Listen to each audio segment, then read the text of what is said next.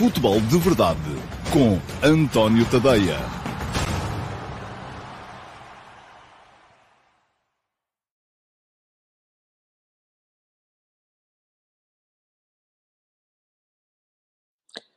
Olá a todos, muito bom dia e sejam muito bem-vindos à edição número 756 do Futebol de Verdade. Hoje é quinta-feira, dia 2 de março de 2023 e basta um dia de ausência. Não sei se foi o dia da ausência que vos desabituou ou se foi do facto de eu hoje ter começado mesmo à hora, e geralmente atraso-me sempre 2, 3 minutos, mas a verdade é que está aí muito pouca gente hoje.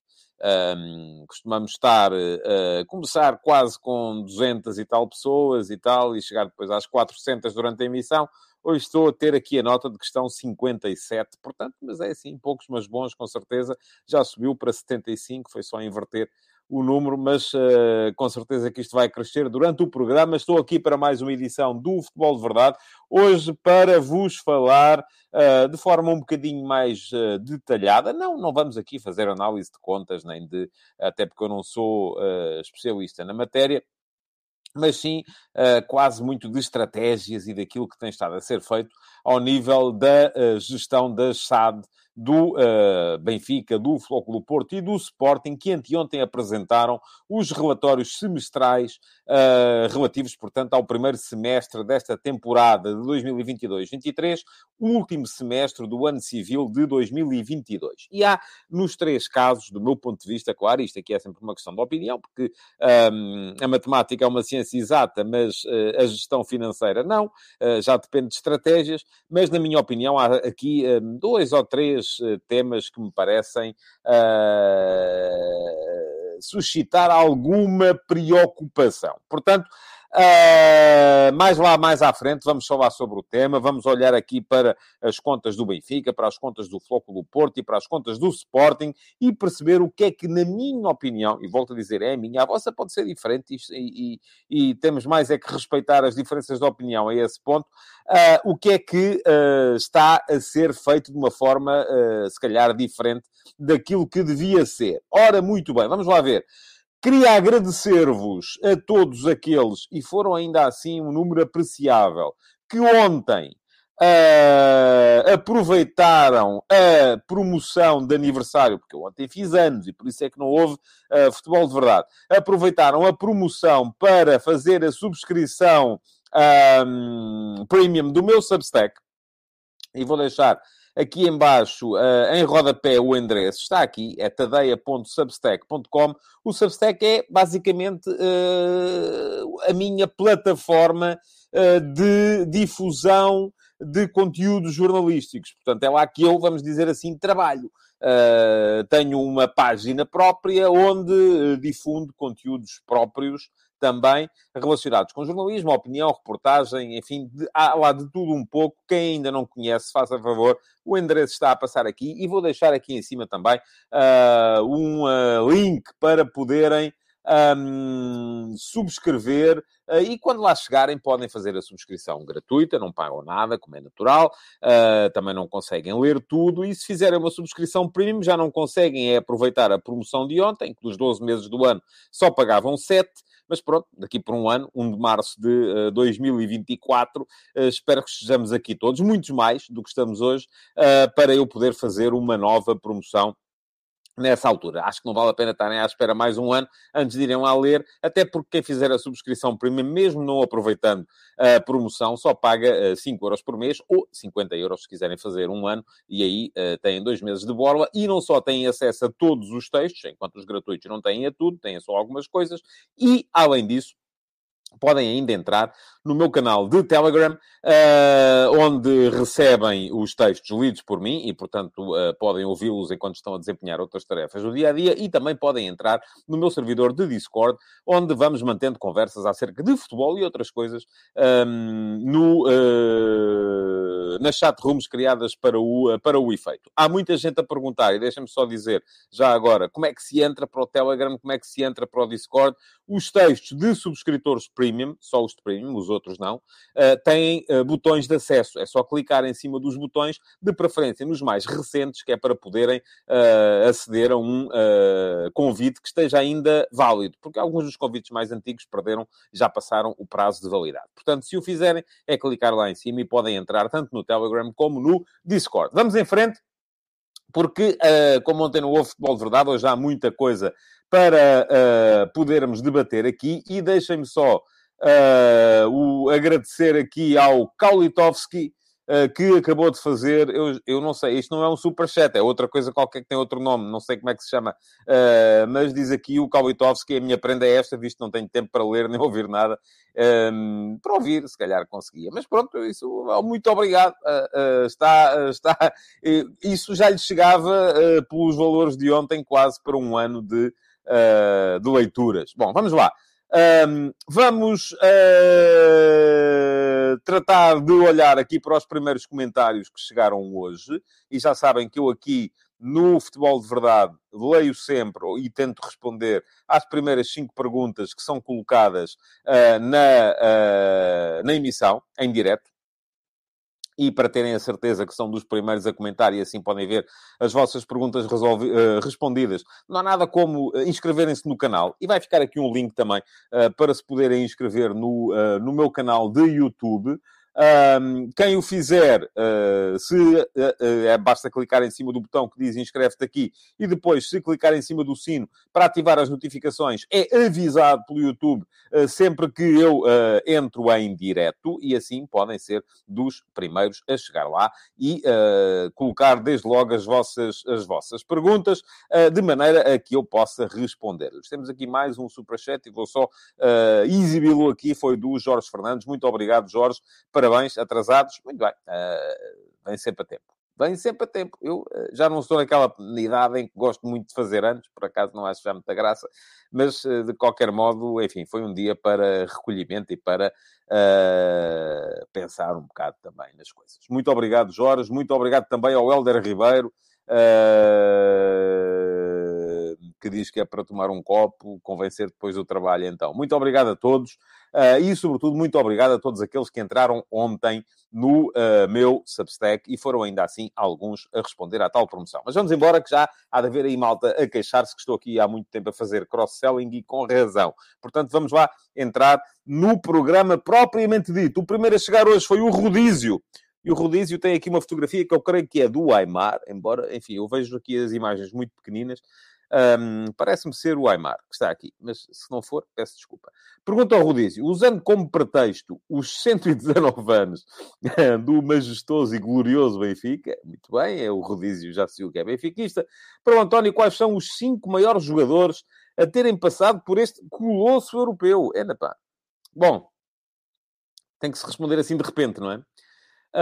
Portanto, responder assim de repente, primeiro Eusébio, acho que sim, acho que é inevitável falar aqui do Eusébio, parece-me que foi a maior figura da história do Benfica. Eu diria, segundo lugar, Fernando Chalana. Chalana foi um jogador que marcou já a minha infância, porque cresci a ver as fintas do Chalana, portanto parece-me que é inevitável também que ele apareça neste lote. Depois, aqui a seguir, as coisas já começam a ser um bocadinho mais difusas. De qualquer modo, vamos lá ver. Isto, sabem que estas coisas, responder assim, de repente, nem sempre é muito fácil. Mas, olhando para os... tenho que dizer mais 3 nomes. Estes 2 parece-me que estão acima de todos os outros. Olhando para a antiguidade... podia citar aqui um caso, como por exemplo o caso de Vítor Silva. Vítor Silva foi um dos jogadores mais importantes da história do Benfica, um ponta de lança do início dos anos 30, que era um jogador muito, muito importante, não só no Benfica, como na seleção nacional. Depois vêm os anos 50, e nos anos 50 Aparece, embora o Benfica nessa altura não tenha ganho muita coisa, mas ganhou a Taça Latina, e parece-me que aí é imprescindível falar de um caso como era o caso de Julinho, um jogador também muito importante no ataque do Benfica nessa altura. Anos 60, podemos falar de Coluna, podemos falar de José Augusto, todo aquele ataque, Coluna no meio-campo, e depois todo aquele ataque, José Augusto, Eusébio, Simões e José Torres, podia ser citado nesta lista. Vem os anos 70, tem que se falar de Humberto Coelho, tem que se falar muito provavelmente de Nené, um jogador muito importante também na história do Benfica. Eu se calhar estou a ser injusto com algumas pessoas. Anos 70 ainda e depois 80, Manuel Bento, um guarda-redes que também era uma figura incontornável da história do Benfica. E depois, não me levem a mal, mas não tem a ver com nada, nem com o facto de eu achar que o Benfica já foi mais do que é neste momento, ou que agora é que é e antigamente não era. Mas a mim, aquilo que me parece, muito francamente, é que a história precisa de tempo. E, portanto, não sou capaz de colocar aqui nenhum jogador dos últimos 20 anos. Portanto, todos aqueles que estão mais para trás, Rui Costa, então já nem sequer vou falar de Jonas dos jogadores mais recentes. Portanto, estes aqui já não me parece sequer que mereçam que estejam a tempo de poderem ser citados. Deixem-me só olhar para os vossos comentários, porque eu vou esquecer de alguns nomes, com certeza. O Helder Ribeiro fala no Tony, não me parece, sou muito amigo do Tony, gosto muito dele, mas não me parece que esteja ao nível de poder ser colocado nos 5 mais desta lista. O Jorge Fernandes fala no João Pinto, o Fernando Machás no Valdo, o Afonso Silva no Veloso e no Luizão, também não me parece de todo. O João Silva fala no José Águas. Sim, esqueci-me do José Águas. Claro que sim, o José Águas tem que entrar nesta lista. É imprescindível que não entrasse nesta lista. O Helder Ribeiro diz que o Rui Costa é uma figura máxima de benfiquismo, mas fez apenas 5 épocas. Lá está. Eu acho que estas coisas precisam de história. E diz aqui o Berkut, claro que sim. Rogério Pipi, mais um nome que podia ser... portanto, eu acho que há aqui muita gente que podia, de certa forma, aqui muitas respostas a brincar, por exemplo, o Tony, depende muito da forma como nós olharmos para a coisa. O Tony seria sempre um caso importante. Se pensarmos assim, é um homem que é o guardião da mística, é o homem que depois de ser jogador passou a ser treinador adjunto, depois treinador, depois diretor desportivo, enfim, e portanto isto faz com que ele seja mais importante do que aquilo que foi, se calhar, como jogador, propriamente dito. Da mesma forma que o Rui Costa, se for bem sucedido como presidente, pode anular aquela questão de não ter estado durante tantos anos assim a jogar no Benfica. Portanto, estas coisas aqui dependem sempre muito, e já vi que está aqui muita gente nova, pronto, é normal, e portanto está aqui a lista do Rafael Calçada, Cardoso, Aimar, Jonas, Luizão e Sálvio. Estes são os que vi e acho mais marcantes, pois, mas eu vou-lhe dizer assim, nenhum destes 5 vai entrar sequer no top 10 da história do Benfica, e mesmo que lhe demos tempo, porque eu acho que a história precisa de tempo para lá chegarmos. Ora, deixem-me cá ver, porque havia aqui mais um superchat. Foi do Acúrcio Afonso. Muito obrigado, Acúrcio, que veio cá só desejar continuação de um bom trabalho.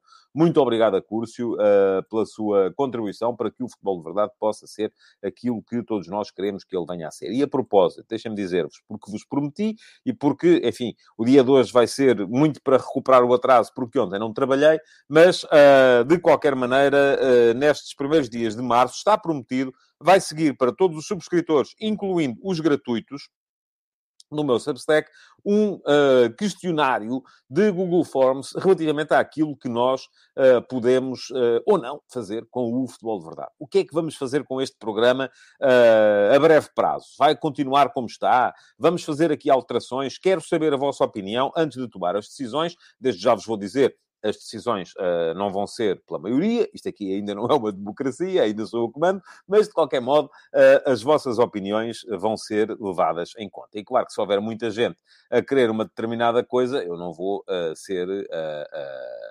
ser insensível a isso e não vou esquecer esse aspecto. Bom, vamos lá. Deixa-me só dizer, porque, Nelson, O Nelson veio cá só dizer que palhaçada é esta, BTV. Não, se o Nelson quiser cá vir, e o Nelson é portista, e amanhã for dos primeiros a fazer perguntas e me vier perguntar quais foram os melhores jogadores da história do Futebol Clube do Porto, eu também lhe respondo. É assim, eu aqui falo de todos os clubes. Falo de todos. É daqueles que vocês quiserem e que eu souber. Portanto, é assim que a coisa funciona. Não há que ter... Eu sempre defendi isto, e deixa-me só dizer isto para que as pessoas percebam. Não há assuntos tabu. Há formas corretas e incorretas de abordar determinados assuntos. Se eu estivesse a abordar o assunto aqui de cascol, de camisola vestida, a dizer é bom o nosso Benfica, aí estava incorreto. Fosse o Benfica, fosse o Porto, fosse o Sporting, fosse o Carcavelinhos. Agora, se me perguntam quem são os 5 jogadores mais importantes da história do Benfica, eu não posso responder. Caramba, até parece. Bom, vamos lá. Isto hoje está fortíssimo ao nível dos superchats. Está aqui mais um também do Tiago Santos. Veio cá só desejar os parabéns. Muito obrigado, Tiago. E o André Vieira deixa aqui uma sugestão, que é fazer o stream na Twitch. Ouça, André, aqui podem deixar as sugestões todas que quiserem. Eu não, obviamente, se eu as conseguir ver, não vou tê-las em conta. Mas é mesmo depois no formulário do Google Forms. Portanto, se ainda não é subscritor, nem que seja gratuito, do meu Substack, dê lá um salto, subscreve e vai receber o formulário para poder depois responder a esse tema. E o Rodrigo, nem lhe vou responder ao Rodrigo Fleming, porque o Rodrigo quer é conversa e eu não estou para isso. Por acaso, aliás, vou falar do tema que o Rodrigo quer mais daqui a bocado e vou dizer aquilo que já disse aqui várias vezes, apesar das pessoas muitas vezes parece que não querem entender. Jorge Fernandes foi o segundo a chegar hoje. Bom dia. Jorge Fernandes, não lhe vou responder à sua pergunta, vou-lhe dar uma novidade. A sua pergunta é a pergunta na murcha, agora que eu estou a olhar para ela e, portanto, vai passar à frente. Carlos Guiste, bom dia. Muito obrigado pelos votos de parabéns e pergunta, este United, em todas as frentes, dá razão a Ten Hag em detrimento de Cristiano Ronaldo e prova que a ideia coletiva, mesmo sendo um super craque, está acima do individual. Um abraço. Eu vou-lhe dizer assim, Carlos, mesmo que o United estivesse a perder jogos, o Ten Hag teria razão. Há aqui uma coisa que as pessoas têm que incorporar. É que não há nenhum jogador, que possa estar acima das decisões que são tomadas por quem manda numa equipa.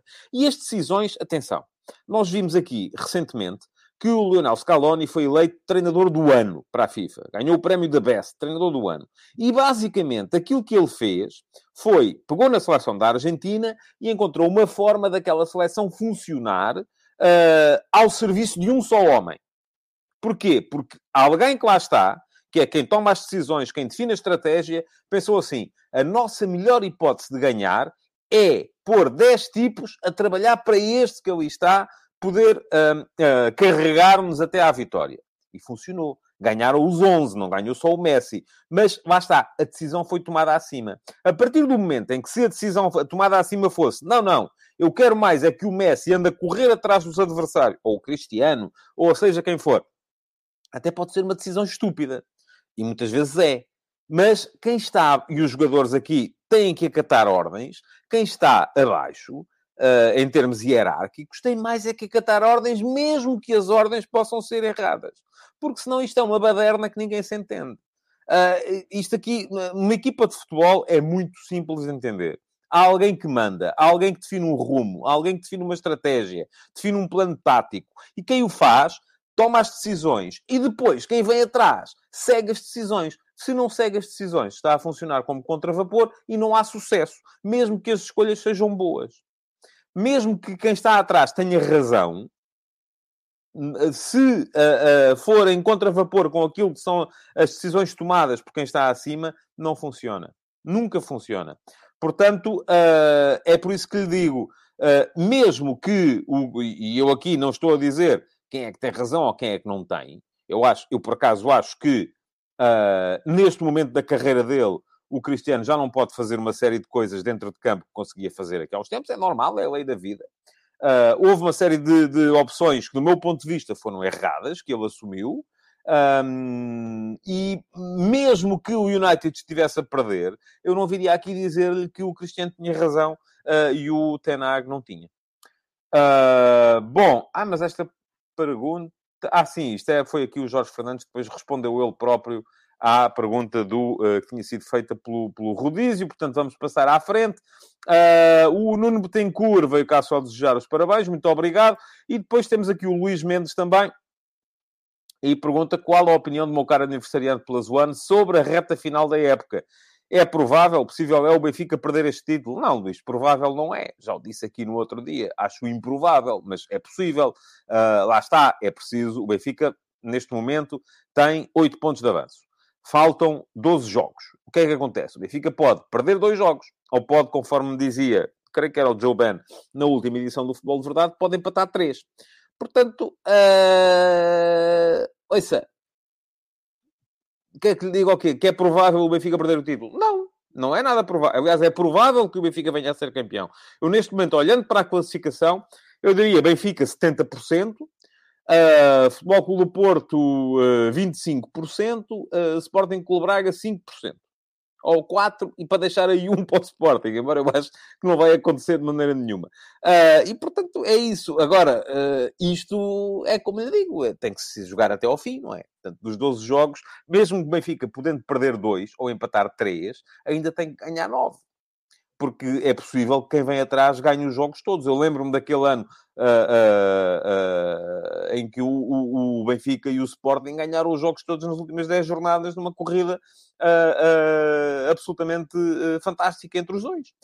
Portanto, é preciso contar com isso e fazer a sua parte, Luís. Portanto, se quer festejar aí em Moçambique o título do seu Benfica, ainda faltam algumas vitórias, mas não lhe vou dizer que é improvável que venha a acontecer. Vamos lá, muito mais coisas. Pronto, vamos passar em frente, porque depois já estão vocês aqui a conversar uns com os outros. E, portanto, vamos passar em frente. Vamos seguir com o programa, com o esquema normal do programa de hoje. Sendo que...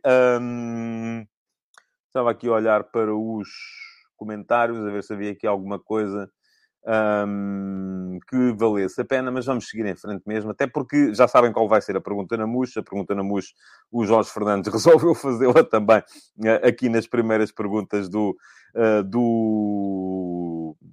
do programa, e eu achei muita graça a esta pergunta, porque é uma coisa que me fascina falar destes temas mais abstratos. E o Jorge perguntou, na emissão de ontem, de ontem não, de anteontem, que ontem não houve, do Futebol de Verdade, e já sabem, para terem a vossa pergunta selecionada como pergunta na MUS, o que é que vocês têm que fazer? Têm que ir à emissão gravada, portanto, quando acaba o Futebol de Verdade, a emissão gravada fica disponível no YouTube. Têm que ir à emissão gravada e, na emissão gravada, deixar na caixa de comentários perguntas. E até vos vou dizer mais. Mesmo que não tenham perguntas a fazer, vão lá só dizer olá. Porque qualquer comentário ali ajuda o algoritmo a mostrar o programa a mais pessoas. E isto é aquilo que nós queremos, não é? É que esta comunidade cresça, que apareça mais gente. Já somos 316. Portanto, melhorou e estamos quase no nível normal hoje. Mas pergunta ao Jorge Fernandes, na pergunta que eu selecionei como pergunta na MUS para a emissão de hoje. O que pensa da introdução da linha de subútil, a linha de subútil, achei graça ao nome, entre a linha de meio campo e o início da grande área para o fora de jogo? Na prática, fazia com que os defesas não subissem tanto e os jogadores ficassem tão concentrados num só campo e haveria mais espaço para jogar. Em relação ao tempo de descontos, era dado pelo VAR, como aconteceu no Mundial. Outra será os lances de penalti duvidosos, mesmo para o VAR, o árbitro ir verificar. Bom, 3 perguntas numa só. Vamos a isso. Vou dar o meu melhor para lhe responder às 3. Muito bem, vamos lá. Primeira questão. Aquilo a que o Jorge chamou a linha de subútil. Aconteceu já. Aconteceu na NASL, a North American Soccer League, que era aquele campeonato de futebol dos Estados Unidos, na década de 70, que na altura atraiu o Pelé, o Beckenbauer, o Eusébio, o Bobby Charlton, uma série de grandes jogadores do futebol mundial, foram quase todos fazer o final de carreira aos Estados Unidos. E pergunta aqui, e com onde é que está? O João Costa, que nunca o jogou subútil, portanto, olha, paciência, tenho pena, porque há poucas coisas melhores quando se é puto do que jogar subútil. Mas a linha de subútil era aquilo a que o Jorge chamou linha de subútil, e eu percebi à primeira, porque o subútil faz parte do meu imaginário de criança. Era uma linha que na North American Soccer League, na NASL, estava colocada a 30 jardas, portanto, 30 jardas são mais ou menos 30 metros, só para lá dessa linha, portanto, para que vocês tenham uma referência visual, o meio-campo tem 52, 53 metros, a área tem 16, portanto, a linha de 30 metros era mais ou menos a meio caminho entre a linha da grande área e a linha de meio-campo. E só para lá dessa linha é que os jogadores poderiam ser considerados fora de jogo. Era uma de muitas particularidades ou regras que na NASL funcionavam de maneira diferente daquilo que funcionava ao futebol no resto do mundo. Por exemplo, eles tinham tinham penaltis que eram marcados como são agora marcados os livros diretos do hóquei em patins, e que creio que já eram assim no hóquei no gelo, na altura, nos Estados Unidos. Que era, o jogador arrancava com a bola e tinha um período de tempo no qual tinha que meter a bola dentro da baliza. Arrancava com a bola um bocadinho mais de trás. Portanto, podia chutar de fora da área, a entrada da área, da marca de penalti, onde quisesse. O guarda-redes podia sair dos postos.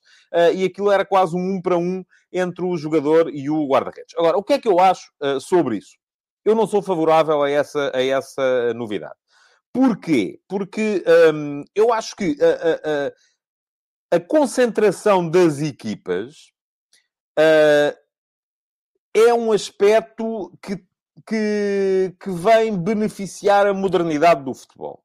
Eu percebo que a malta gosta do futebol mais à antiga. Corria-se menos, os jogadores estavam mais afastados, havia mais espaço entre linhas, havia jogadores mais à vontade para dominarem a bola, mas a perfeição técnica vem muito da capacidade para fazer com pressão.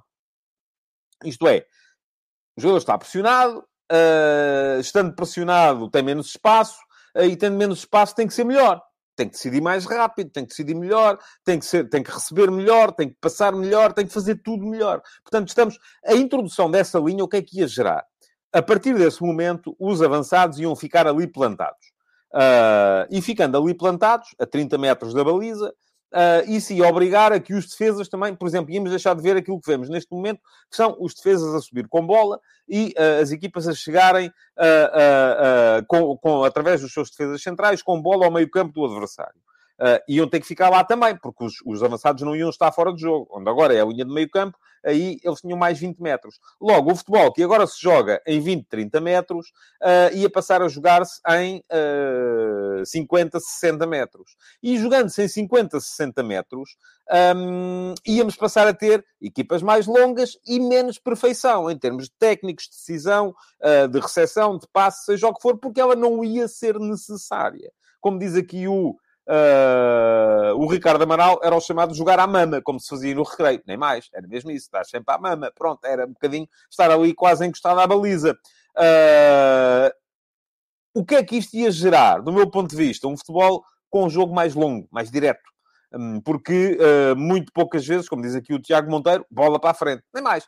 Ia haver menos jogo elaborado, ia haver menos jogo pé para pé, ia haver menos aquilo que muitos de nós gostamos no futebol, que é precisamente essa perfeição técnica. Portanto, eu sou contrário a essa alteração. Admito que, na cabeça de outras pessoas que tenham uma opinião diferente da minha, ela possa vir a ser uma boa novidade. Relativamente às suas duas outras perguntas, e eu tenho que as recuperar para ter a certeza que não me esqueço aqui de nada. A outra era o tempo de descontos dado pelo VAR, como aconteceu no Mundial. Sou totalmente a favor. Acho que o tempo de descontos deve ser superior. Aliás, gerou-se muito essa discussão a seguir ao Campeonato do Mundo, ou durante o Campeonato do Mundo, porque era uma coisa que não agradava aos programadores televisivos. E cada vez mais o futebol é uma coisa virada para a televisão. Eu tive várias pessoas que trabalham comigo, na RTP, mas que têm responsabilidades que eu não tenho. Eu só lá vou comentar. Pessoas que trabalham, têm que fazer grelhas, têm que fazer planos. E aquilo nunca se sabia muito bem a que horas é que acabavam os jogos. É um problema para quem precisa planificar. E, sobretudo, para quem tem que entregar as grelhas ao minuto na autoridade. Agora, de repente, nem sei qual é que é, mas sei que se as televisões falharem com aquilo que é a planificação, porque muitas vezes elas falham propositadamente para fazer contraprogramação, são multadas. Portanto, é uma coisa que faz cria ali alguma entropia, alguma confusão, nomeadamente nas programações de televisão. Mas, para mim, acima de tudo isso está o jogo. E o jogo, se o jogo... eu às vezes há períodos de desconto que me parecem claramente curtos face ao tempo que se foi perdendo durante as partidas. Por fim, a última questão que coloca o Jorge e o árbitro ser chamado ao monitor para ver os lances em que o VAR tem dúvidas, já não concordo.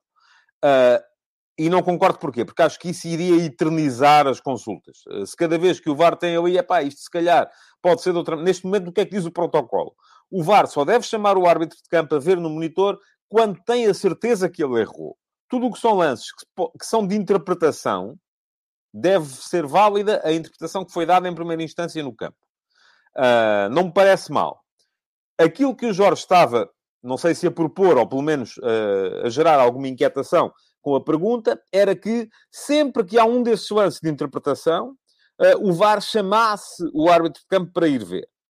Isto ia gerar, se agora já nos chateia ter 2, 3, 4 interrupções a cada 45 minutos, ia gerar interrupções constantes, com tudo aquilo que isto ia modificar no jogo. Quanto muito, porque a minha sugestão original relativamente ao VAR foi que se aplicasse uma espécie daquilo que é o challenge no jogo do ténis. Admito que cada capitão de equipa tivesse direito a um challenge por cada 45 minutos, vamos supor, ou por cada jogo. E se esse challenge acabasse por levar o árbitro a mudar de opinião, ele não perderia o direito e poderia usá-lo mais uma vez. O que é o challenge? Eu acho que o árbitro viu mal e, portanto, posso usar o meu direito ao challenge. No ténis isto é possível, creio eu, pelo menos aqui há uns tempos era, não é que eu seja grande especialista em ténis, que não sou, se eu acho que o árbitro esteve mal, o que eu posso fazer é exercer o meu direito ao challenge e pedir que o árbitro vá ver. Depois, se o árbitro considerar que esteve de facto mal, reverte a decisão e eu mantenho o meu direito ao challenge. Se, de repente, o árbitro achar que não, que está tudo bem, que viu bem, eu perco o meu direito ao challenge e já não o posso exercer mais vez nenhuma. Aparentemente, isto existe, diz o Silvio Ribeiro na NBA. Não sei, não conheço, não vejo. Mas não é que tenha alguma coisa contra. Não tenho rigorosamente nada contra. Mas, de qualquer modo... não costumo ver, não é horas a que me dê jeito e, portanto, não costumo ver. Diz também o Silvio Ribeiro, que é um dos challenges por equipa, muito bem. Acho que e o Simão Regional veio cá também esclarecer que também há o challenge e que na NFL também existe. Pronto, essa é das coisas em que eu acho que os americanos, de facto, podem estar à frente. Acredito que sim. Depois, mais coisa, o Emanuel Dantas também vinha cá pedir um pedido de revisão de VAR para cada equipa. Pois era isso que eu estava a dizer. Aparentemente o Emanuel terá feito o comentário antes de eu ter dito aqui que era favorável a essa ideia. Ouçam, eu vou ter que vos dizer uma coisa. Se quiserem continuar a insultar-se uns aos outros aí a mandar uns tomar banhos, continuem.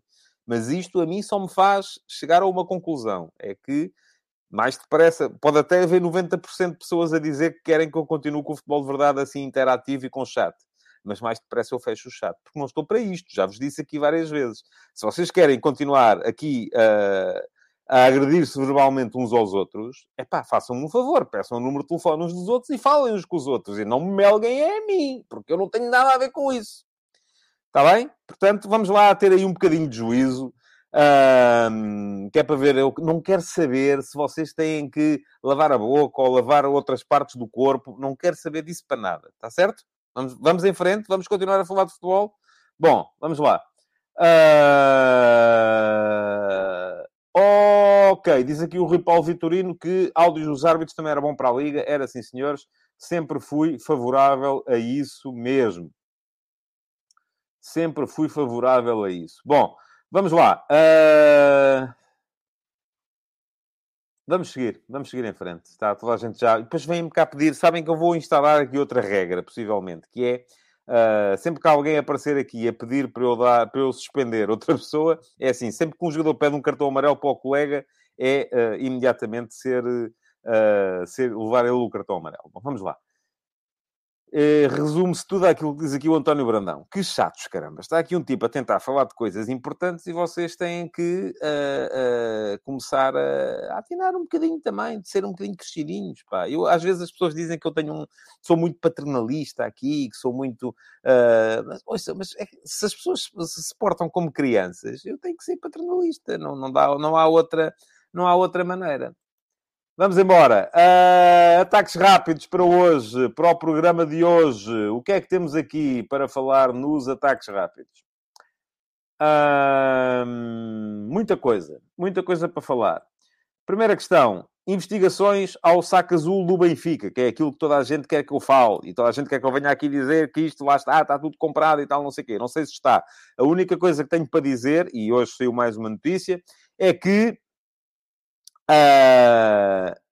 quero que se investigue de forma absolutamente implacável até ao fim e que depois, se houver culpados, que eles sejam implacavelmente punidos. Enquanto isso não acontecer, não quero, não posso, não estou para isso, para estar aqui a condenar, seja quem for, na praça pública, antes de haver condenações ou antes de haver, mesmo que não haja condenações, antes de haver processos dos quais os presumíveis culpados escapem por tecnicalidades jurídicas.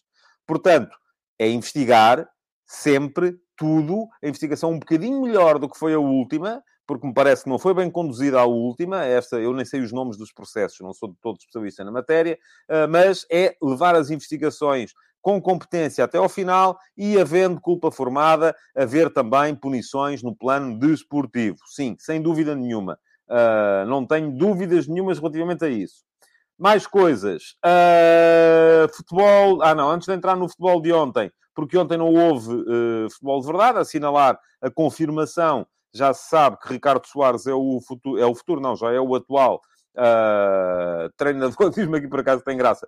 O Edmiro Miguel Batista. Não condene, mas opine. Afinal, para que servem os jornalistas? Portanto, na sua opinião, Edmiro, os jornalistas servem para, antes de haver investigação, dizer que está tudo comprado e que este é culpado e aquele é inocente. Não, está enganado. Não é para isso que servem os jornalistas.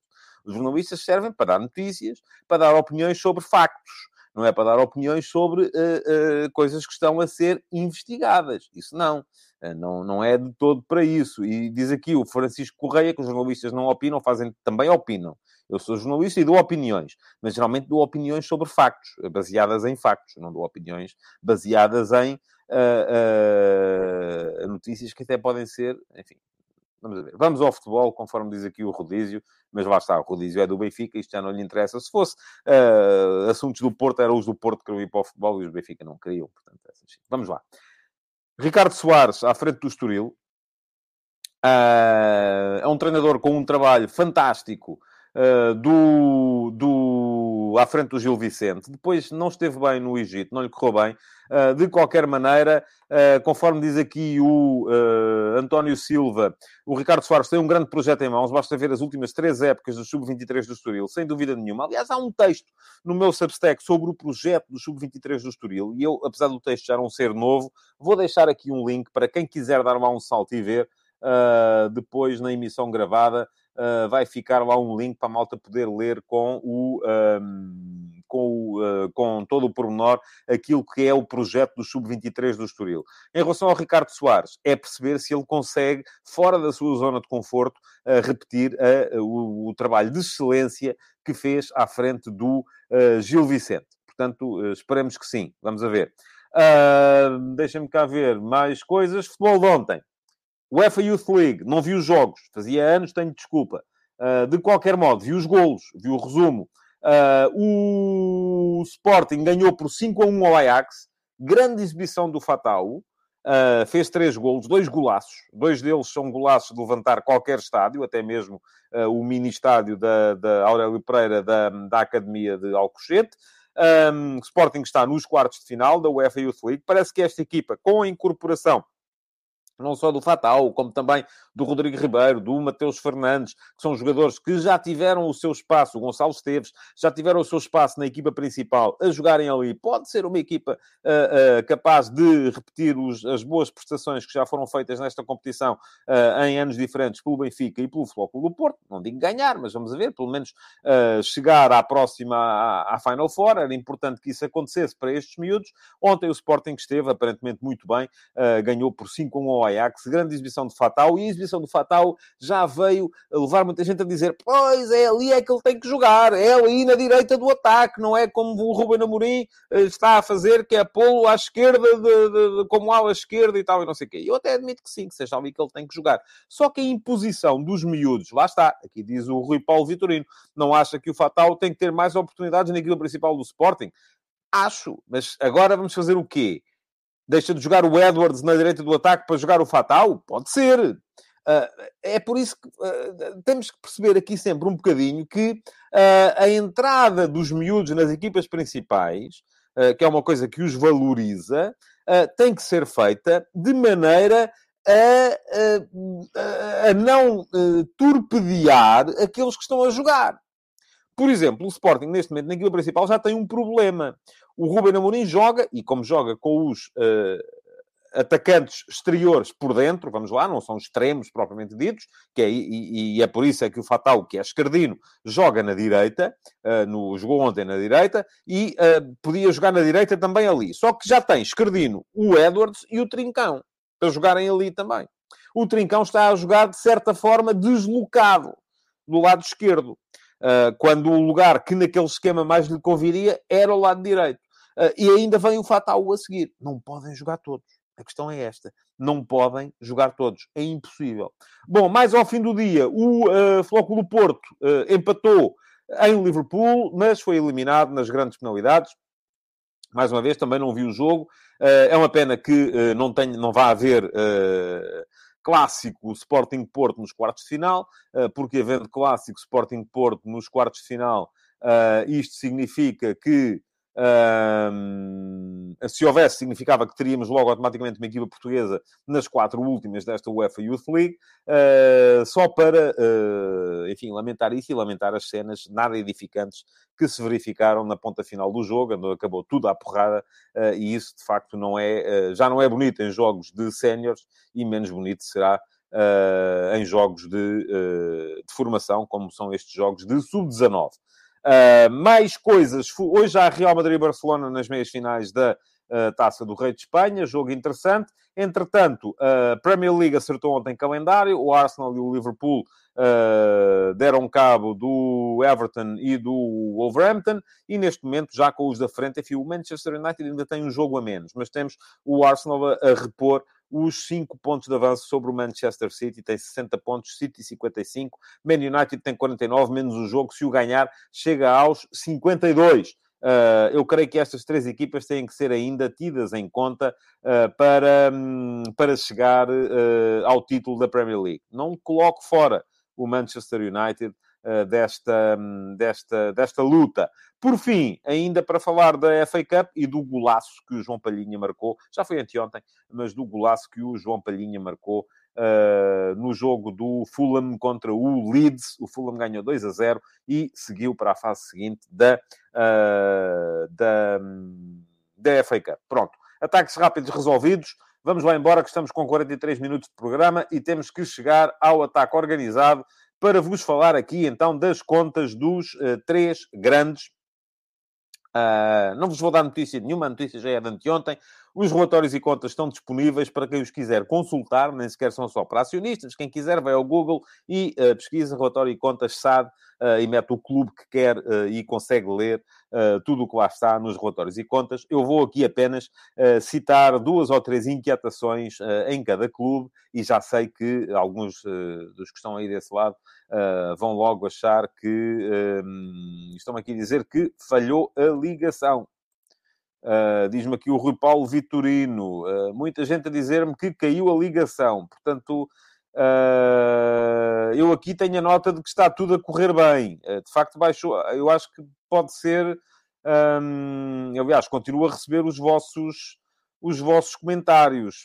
Portanto, portanto, não sei, estou aqui a fazer um compasso de espera, a ver se me aparece aqui alguém a dizer, aqui diz o Berkut, a ligação está boa por aqui. Pois, eu acho que é mais vosso. O Carlos Ferreira também diz, para mim não caiu nada. Portanto, eu acho que é mais vosso. Aí alguém, e foi muita gente, teve graça aqui o Miguel Galveia, diz que a ligação caiu, mas ninguém lhe tocou, não é falta. Bom, ok.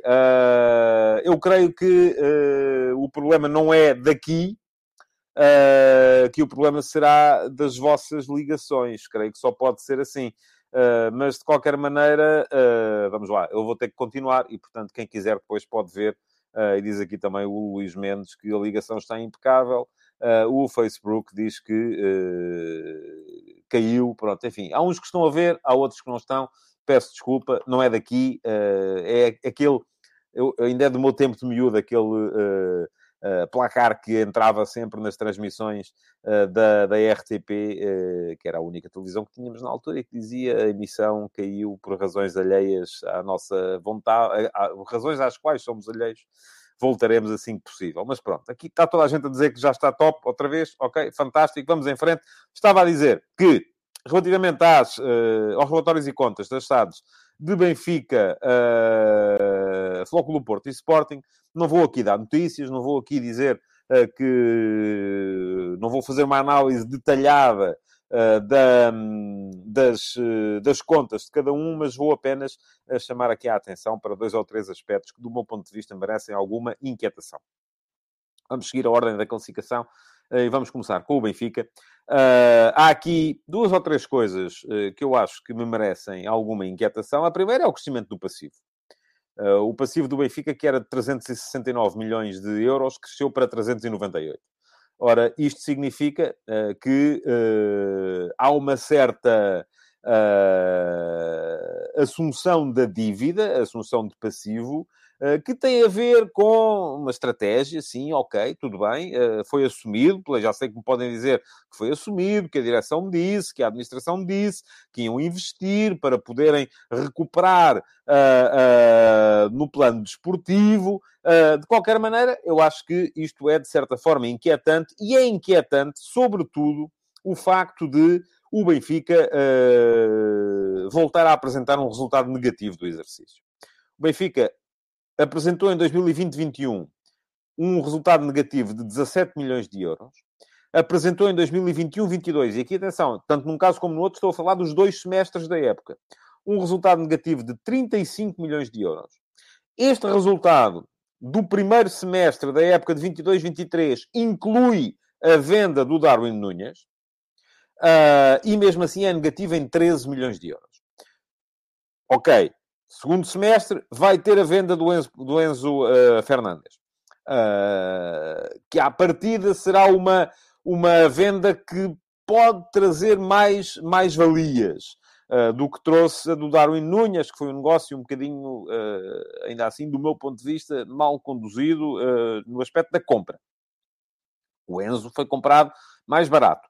De qualquer maneira, eu creio que se o Benfica não quer, a breve prazo, e diz aqui o António Raposo, sim, foi isso que eu estou a dizer, que a venda do Enzo só conta no segundo semestre, certo?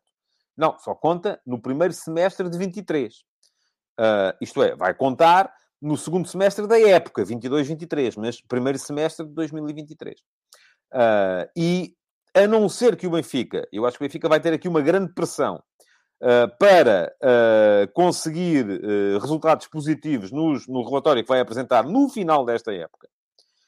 Porque se isso não acontecer, admito que possa acontecer aqui alguma pressão por parte dos mecanismos de fair play financeiro da UEFA. Porque são 3 temporadas seguidas a perder dinheiro. E isto, meus amigos, é como diz aqui, o rodízio, isso do passivo é estratégico, o Rui Costa já tinha explicado, eu sei que sim. Agora, há uma coisa que é estratégica e há outra que é a necessidade de estar em conformidade. E o Benfica vai ter que estar em conformidade. Até podem achar que durante 10 anos podem estar a investir, mas não podem. Porque as regras do fair play financeiro não o permitem. Outra questão ainda relativa ao Benfica tem a ver com os custos com pessoal. O Benfica gasta com pessoal, e com pessoal estou a falar aqui de todos os salários, tudo o que são custos com pessoal, gasta 60 milhões de euros ano. O Flóculo Porto gasta 39. O Sporting gasta 27. E isto, do meu ponto de vista, é também preocupante. É também preocupante, embora possam argumentar, e admito perfeitamente que isso possa ser argumentável, que o Benfica tem uma capacidade de gerar receita muito superior à dos outros dois. E que, portanto, pode estar a gastar a um nível muito superior aos outros dois também. E isto também é verdade. De qualquer maneira, parece-me que a disparidade é demasiado elevada. E que, se calhar, é possível fazer o mesmo, mas com menos dinheiro. É aquilo que me parece. Pronto. Futebol do Porto. O Futebol do Porto tem como principal ponto de interrogação o facto de ter o maior passivo dos três. São 481 milhões de euros de passivo. É verdade que baixou. Eram 514 no ano passado.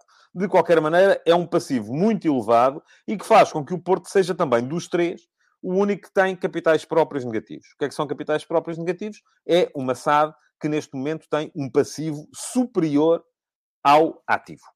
Isto é, deve mais do que tem como créditos. E isso, ou como ativos, como valores. E também sei perfeitamente que no futebol isto é complicado de gerir, porque muitas vezes os valores dos plantéis, os valores dos jogadores, são contabilizados, e diz aqui o Luís Mendes que está em falência. Pronto, não está, quer dizer, até está em falência técnica, mas no futebol isto não se pode ver assim. Porquê? Porque, se formos a ver, os valores que são atribuídos aos plantéis pelos três relatórios e contas andam ali muito na volta dos 100 milhões de euros e muitas vezes um só jogador acaba por ser vendido por esses valores. Porquê? Porque os jogadores são contabilizáveis enquanto ativos a um valor muito inferior que é o seu valor real. Entram muitas vezes nos ativos a um valor, se são jogadores de formação, então muitas vezes entram com valor zero. E isso, de facto, não é isso que eles valem. Portanto, esta questão não tem que ser vista com tanto detalhe, com tanta certeza. Mas continua a ser uma questão preocupante. Portanto, o Porto também apresentou um resultado negativo, quase 10 milhões de euros, 9,9 milhões, e aquilo que me parece também aqui uma questão preocupante é o custo que o Porto tem, ou que a SAD do Porto tem com os seus órgãos sociais. Foram 2,9 milhões de euros para os dirigentes. Aqui, o Porto até tem gastos inferiores ao Benfica, mas ainda assim superiores ao Sporting, em termos de salários totais, portanto, contando jogadores, salários e prémios, mas se formos ver só dirigentes, o Porto gastou neste semestre, 2,9 milhões de euros. O Benfica e o Sporting ficaram à volta dos 400 mil euros. E é aqui que aparecem os comentários a dizer, e estou até espantado por não ouvirem ninguém falar nisso ainda, é aqui que aparecem os comentários a dizer, mas isso foram os prémios, porque o Porto ganhou tudo. Está certo. Há aqui uma componente elevada de prémios. Mas se formos a ver, em 2021, e foi no ano a seguir ao Sporting ter ganho o campeonato e a taça da Liga, e a Supertaça, o Futebol Clube do Porto tinha em gastos com órgãos sociais 1.150.000 euros. E isto, enquanto já me parece, há aqui de facto um inflacionar que tem a ver com os prémios que foram pagos, mas mesmo em anos em que o Porto não ganhou, os gastos com órgãos sociais eram muito superiores aos dos rivais. E isto, do meu ponto de vista, meus amigos, é preocupante. Por fim, o Sporting. No Sporting, aquilo que eu acho mais preocupante é o discurso quase miserabilista, em que se olha para as contas da SAD e se acha que se vive numa permanente necessidade de recuperação. O Sporting teve nestes 6 meses, um saldo positivo de 47 milhões e meio de euros, conseguiu um resultado operacional sem transferências de 9 milhões,4, voltou a ter capitais próprios positivos, neste caso de 31 milhões de euros, mas a ideia com que se fica é que o Sporting fez nestes 6 meses, em rendimentos com vendas, e atenção, não está aqui o Pedro Porro ainda, 73 milhões de euros, isto é, a diferença entre vendas e compras, e o Sporting investiu até ainda assim bastante, mas o Benfica acaba estes 6 meses com rendimentos com vendas de 1.800.000 euros e o Futebol Clube do Porto de 9 milhões de euros. A ideia com que se fica é que o Sporting, se não tivesse vendido o Mateus Nunes, acabaria com um exercício neutro. Um exercício mais ou menos a zeros. E qual é que é o objetivo de uma SAD de um clube de futebol? É ganhar dinheiro ou é ganhar campeonatos? Não é? Aqui a questão é muito esta, não estará o Sporting a vender mais do que aquilo que devia? Do que aquilo que precisa, sobretudo? Eu creio que sim.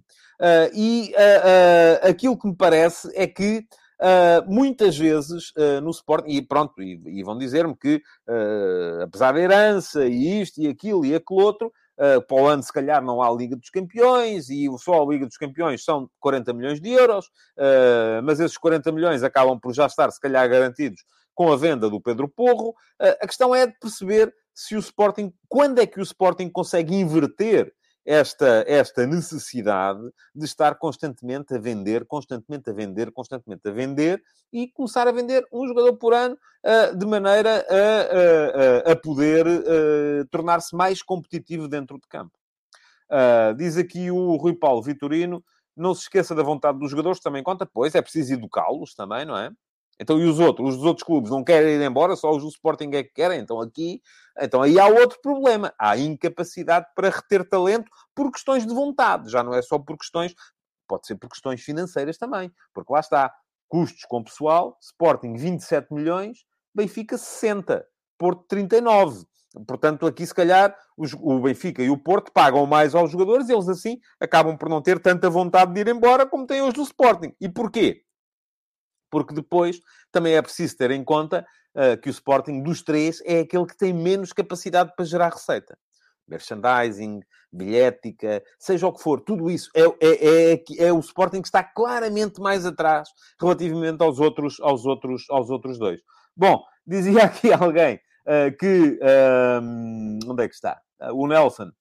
E já agora, isto é futebol de verdade ou economia de verdade? Foi um bocadinho de economia hoje também. Ontem não houve jogos e, portanto, não havia muita coisa para falar a propósito de futebol. Estão outra vez a dizer que a ligação voltou a cair e que é fraquíssima e tal. Eu creio que não é daqui, porque há pessoas que continuam a dizer que está tudo impecável. Pronto, olhem. Vamos chegar ao final. Queria ainda assim dizer-vos que... pedir-vos que metam like na emissão de hoje, que comentem a emissão gravada para que depois o programa possa beneficiar um bocadinho do algoritmo do YouTube e que voltem amanhã para mais uma edição do Futebol de Verdade. Muito obrigado por terem estado aí. Até amanhã.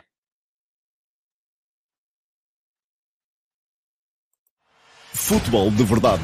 Em direto de segunda a sexta-feira, às 12h30.